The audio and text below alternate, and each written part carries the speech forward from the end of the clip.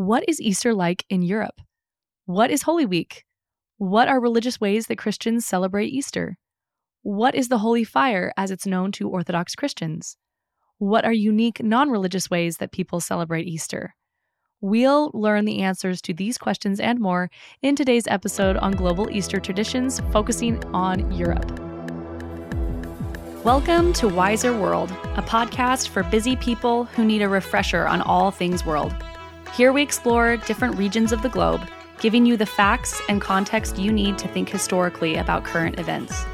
I truly believe that the more we learn about the world, the more we embrace our shared humanity. I'm your host, Allie Roper. Thanks for being here.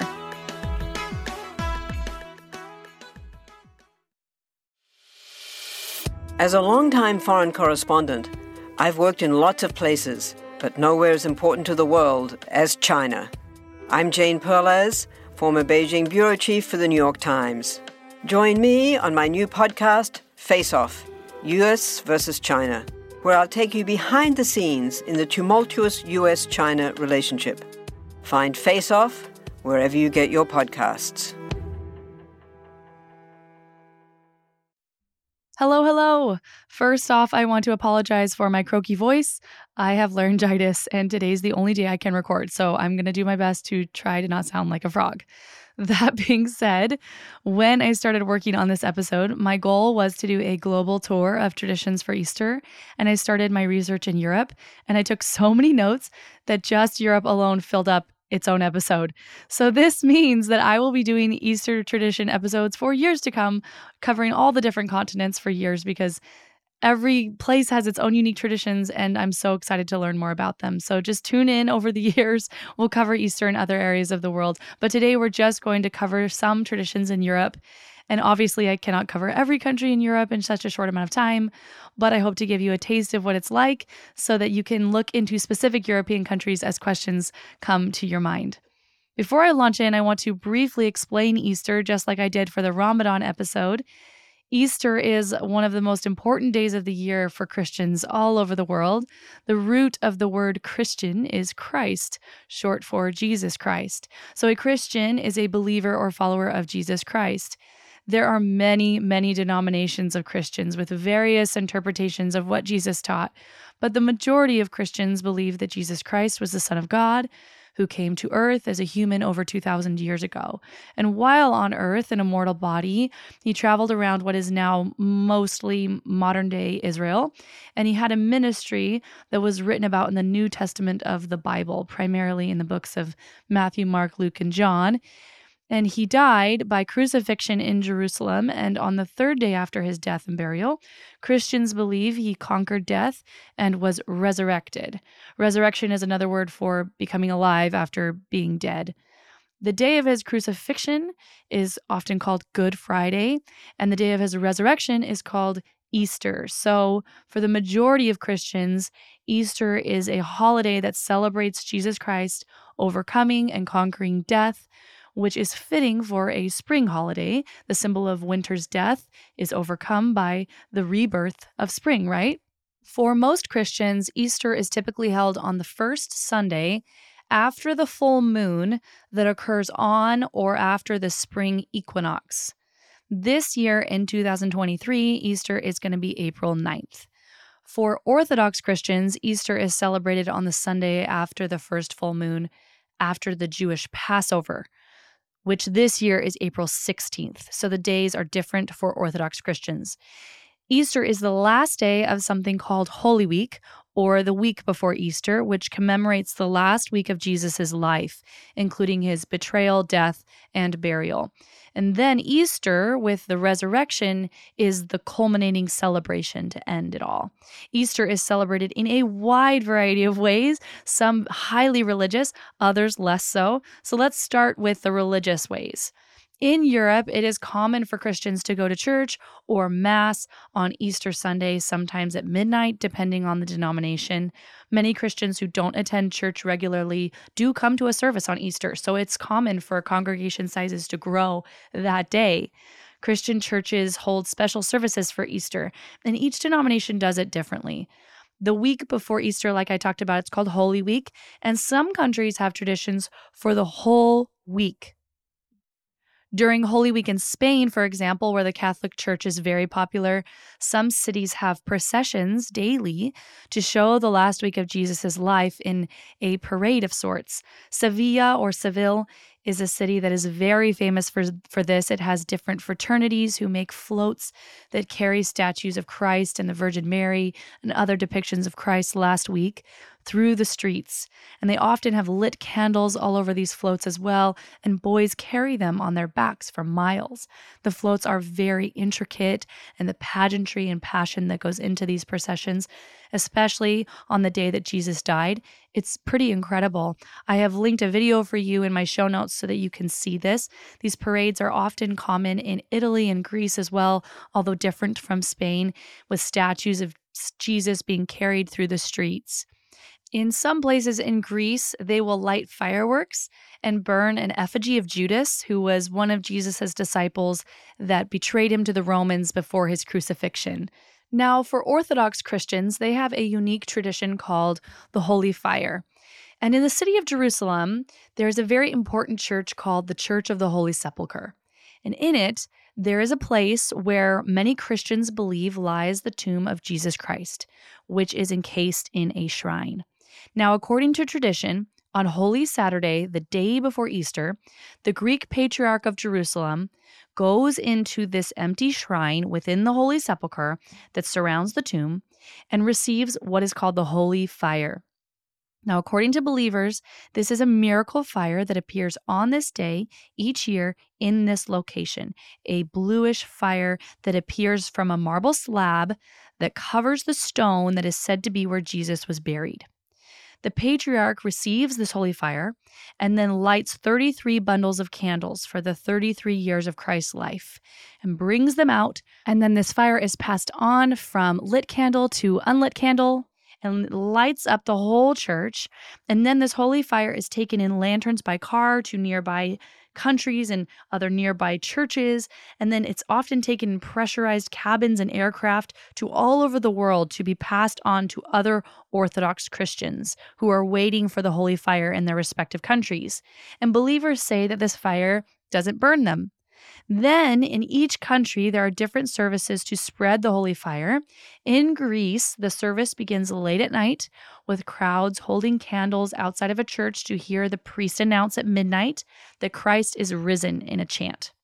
Then, taking the holy fire that has been brought from Jerusalem, the candles are lit from person to person. Firecrackers are lit as well. Very unique and powerful tradition for Easter that dates back to the 300s AD. So it's extremely, extremely old. Now let's go over to Ukraine. The traditions start many days before Easter and can go on for a couple days after. They have something called Pascha bread. It's a very beautiful, ornate bread. And on Saturday before Easter or on Easter morning, some believers take their Pascha bread and food to the church to be blessed, and then they take it and eat it for breakfast. On Easter and the days after, they greet each other by saying, "Christ is risen." And then the person responds by saying, "In truth, he is risen."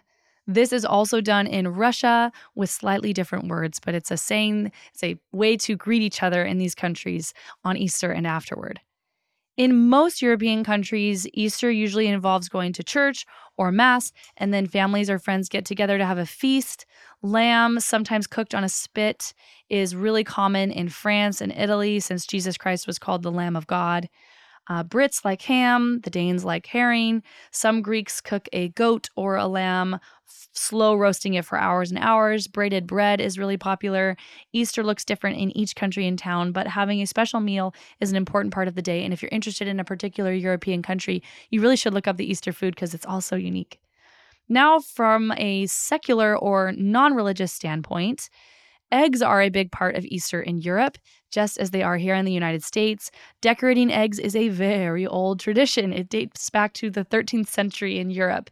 Some say that at one point eggs were forbidden during Lent, which is the season of fasting before Easter that we talked about in the Carnival episodes. And so people would decorate these eggs to be eaten at Easter as a special treat after Lent.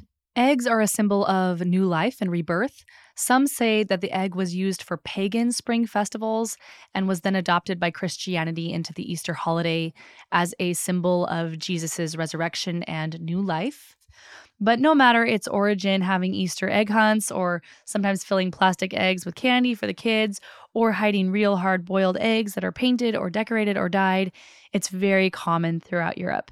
In Eastern Europe, especially Ukraine, Slovenia, Lithuania, Belarus, Poland, Bulgaria, they have a tradition of hand-painted eggs that are made during the Easter season. They are so ornate and beautiful and detailed, and they are called pisanki or pisanki. They're spelled Pysanky. I have a link for you to see them in my show notes because they are amazing. Many families in these areas, especially in remote areas, also dye their own eggs. They take leaves from the garden, they press them to the egg with gauze, and then they boil them in onion skins. And they turn a dark, dark red, symbolic of Jesus Christ's blood. And then the gauze is removed and the white outline of the leaf is shown. And red is a very common color to dye Easter eggs all over Europe, especially in Greece. They will only dye the eggs red. But decorating Easter eggs, doing unique decorations and paints and chisels and all of that is a folk art that is very highly valued in many areas in Europe. Chocolate eggs are also common. In Italy, sometimes people will go to chocolate shops and they'll have gifts placed inside of large hollow chocolate eggs for their loved ones to open. And during Holy Week, again, that week leading up to Easter, it's common for families in Sweden to paint eggs and also decorate birch twigs with feathers. In Germany, it is common for families to decorate a tree or a bush with hanging eggs. This is called Ostereierbaum. And in some countries like the United Kingdom, Denmark, Germany, and the Netherlands, they have a tradition of an Easter bunny or an Easter hare that leaves treats for the kids. This is also very common in the United States. This tradition is non-biblical. There's nothing about an Easter bunny in the Bible, so it likely comes from pagan spring traditions. However, the theme is giving gifts to children. And in France, there is no Easter bunny, but instead something called the flying bells. And these are said to magically fly to the Pope, where they drop off everyone's misery over Christ's crucifixion. And then they return on Easter morning with joy and chocolate and eggs, and kids wake to find eggs in their bedrooms and outside. Want to learn how you can make smarter decisions with your money? Well, I've got the podcast for you. I'm Sean Piles, and I host NerdWallet's Smart Money Podcast. On our show, we help listeners like you make the most of your finances. I sit down with NerdWallet's team of nerds, personal finance experts in credit cards, banking, investing, and more. We answer your real-world money questions and break down the latest personal finance news. The nerds will give you the clarity you need by cutting through the clutter and misinformation in today's world of personal finance. We don't promote get-rich-quick schemes or hype unrealistic side hustles. Instead, we offer practical knowledge that you can apply in your everyday life. You'll learn about strategies to help you build your wealth, invest wisely, shop for financial products, and plan for major life events. And you'll walk away with the confidence you need to ensure that your money is always working as hard as you are. So turn to the nerds to answer your real-world money questions and get insights that can help you make the smartest financial decisions for your life. Listen to NerdWallet's Smart Money Podcast wherever you get your podcasts. What's something you learned in history class that you feel wasn't the whole truth? Better yet, what's something you didn't learn at all that was omitted completely? That's what I'd like to call redacted history. I believe that all history, no matter how good or bad, needs to be told. There are wars, massacres, battles, and entire historical events that are just not in our school's history books. Have you ever heard of Mary Bowser? I didn't think so. My name is Andre White, the host of the Redacted History Podcast, the place where history's forgotten events, heroes, and villains get their story told, one episode at a time. So come huddle around the campfire with me and get ready to hear the stories that you were robbed of. And get comfortable. We're going to be here a while. The Redacted History Podcast. Real history never dies. Stream the Redacted History Podcast on Apple Podcasts, Spotify, or wherever else you get your podcasts. So lots of unique and fun and interesting traditions for celebrating Easter throughout Europe, but I think I've saved what might be the most unique tradition for last. Our good friends here in California recently moved here from Slovakia, and I'm so excited because Michal agreed to come on the show and tell us a little bit about that tradition. So here's my interview with him. Okay, Miso, I want you to explain to us this Slovakian Easter tradition. Our tradition is very specific, but it really takes for a long time to even get prepared. So it's not just one day that typically in other countries. It takes few days of preparation and then one day full of fun. And it splits between girls and guys. So guys would go out a few days before and they need to get fresh willow tree to create their own whips.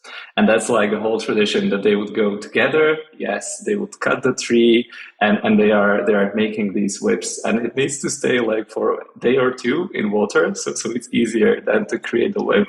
Then you do it together. And in the meanwhile, girls are preparing nice eggs. So they would do like own homemade Easter eggs. They would draw some pictures on it. They would bake cakes and so some other good food and meal. So everyone gets ready. And then on the Easter day, the tradition is, depending on area in Slovakia, that you will wear special clothes. So based on those clothes, you know from which area are those people. Typically, it happens in villages in the middle or eastern part of Slovakia. And on the west side, in cities, they are just taking suits or something a little bit more formal. You come to those homes of girls, and you will first splash water on them. And there is a reason for it, which is we want to make our women stronger over time. So that's to make them stronger. And then you will gently hit them with the whip. And this is to make them healthy over time. And then at the end, you will use perfume to make them smell nice. And all ladies will give us gifts for what we did to them, like helping them be healthy and stronger over time. And these gifts are these homemade Easter eggs, typically some cake, or they will even give you some alcohol to try with them. And in the modern times, they're also giving out money. So kids enjoy it really because the more homes they will go to, the more Wait a money they second. can. Wait a second. So you're saying that, let me just make sure I've got this right. So the men come to the house, the men have prepared soft willow whips, and they come splash buckets of water on the women, whip them gently with these willow whips, and then the women, and then put perfume on them. And then the women give them gifts and money. Yes. And everyone enjoys it. Oh my gosh. Okay, so when does this start? How early does this tradition start for young people? Really early age, like you would see even 2 years old guys with small whips trying to run with their fathers, and even young ladies expecting their guests. And do they go throughout the neighborhood? Like, is it throughout the neighborhood, or is it just their family members? How does that work? So it really depends. Like we are usually going mainly after our neighbors and close family members. But then you would see like there are some guys that are making almost a business from it. So they would go from door to door because they enjoy the process and then earning some money. Oh my gosh. So how much on average can you make on Easter as a man whipping women? So when I was younger and I was really into it, I remember that I could do like 50 to 100 euros per day, which was amazing because at that point, the average salary was in Slovakia like 1,000. So if you can do 100 in a day, it's kind of good. Oh my gosh. Wow. And it seems, I watched a video on this. It seems like it's a really good time. Like it's all done in fun and games. Yes, exactly. And there are women who enjoy it less. Like for example, my mom, she doesn't like the water splash, so she always makes it clear that don't try to splash any water on me because there will be no money, no chocolate. She makes it very clear that is her position on the water. Yes, and we always respect it. But then with the younger ladies, even though if they want or not, like there will be some water, and if you do not have a bucket, then every home has a shower. So sometimes you will just get them in the shower. And so after the women are done being water tossed on them and whipped, do they go change and then like the festivities start? Is that kind of how it goes? Yes, yes, yes. But sometimes it's like they change 3 or 4 times a day because there would be another group of guys coming in. So they just need to get ready. And it's typically starting in the morning, like from 8. And there is this silent rule that you can do it only until 12. And at 12, it's a noon time, so everyone has to get the lunch, and then the festivity starts. But it's like the whole ceremony is sometimes between 8 to 12. And this is only in Slovakia, or is this known to be done in other Eastern European countries? So there is some version of it in different countries. So for example, in Czech Republic, they do mainly the water. Not the whipping part. I think in Poland, depending on the area, somewhere it's more about water, somewhere it's more about the gentle whip. Oh my gosh, the gentle whip. Oh my gosh. Keep going. I'm sorry. And that's it. That's what we do. So one last question for you. You have a daughter. Do you plan on continuing this tradition with your family? That's a difficult one. When we are in Slovakia, we are definitely continuing in it. I'm not sure if we will try it in the US. Yeah, maybe not. Can you imagine your neighbors across the street? They'll be like, what is going on over there? Imagine I would come, knock on the door with a bucket of water. Oh, people would be so confused. Oh my gosh. They would like call the police on you. Oh my gosh. I love it. Okay, I'll stop there. You're the best, Miso. Thank you so much. Okay, so I have to say that when Misho and his wife first shared this tradition with me and my husband in person, I was so shocked and blown away by it that we were all laughing about how we could never picture this going down in the United States. I had to see a video of what it looks like for me to wrap my head around the idea that no one was getting hurt and that people seemed to be having a good time. Words just don't explain this tradition as well as a video, so I have linked that video to you in the show notes.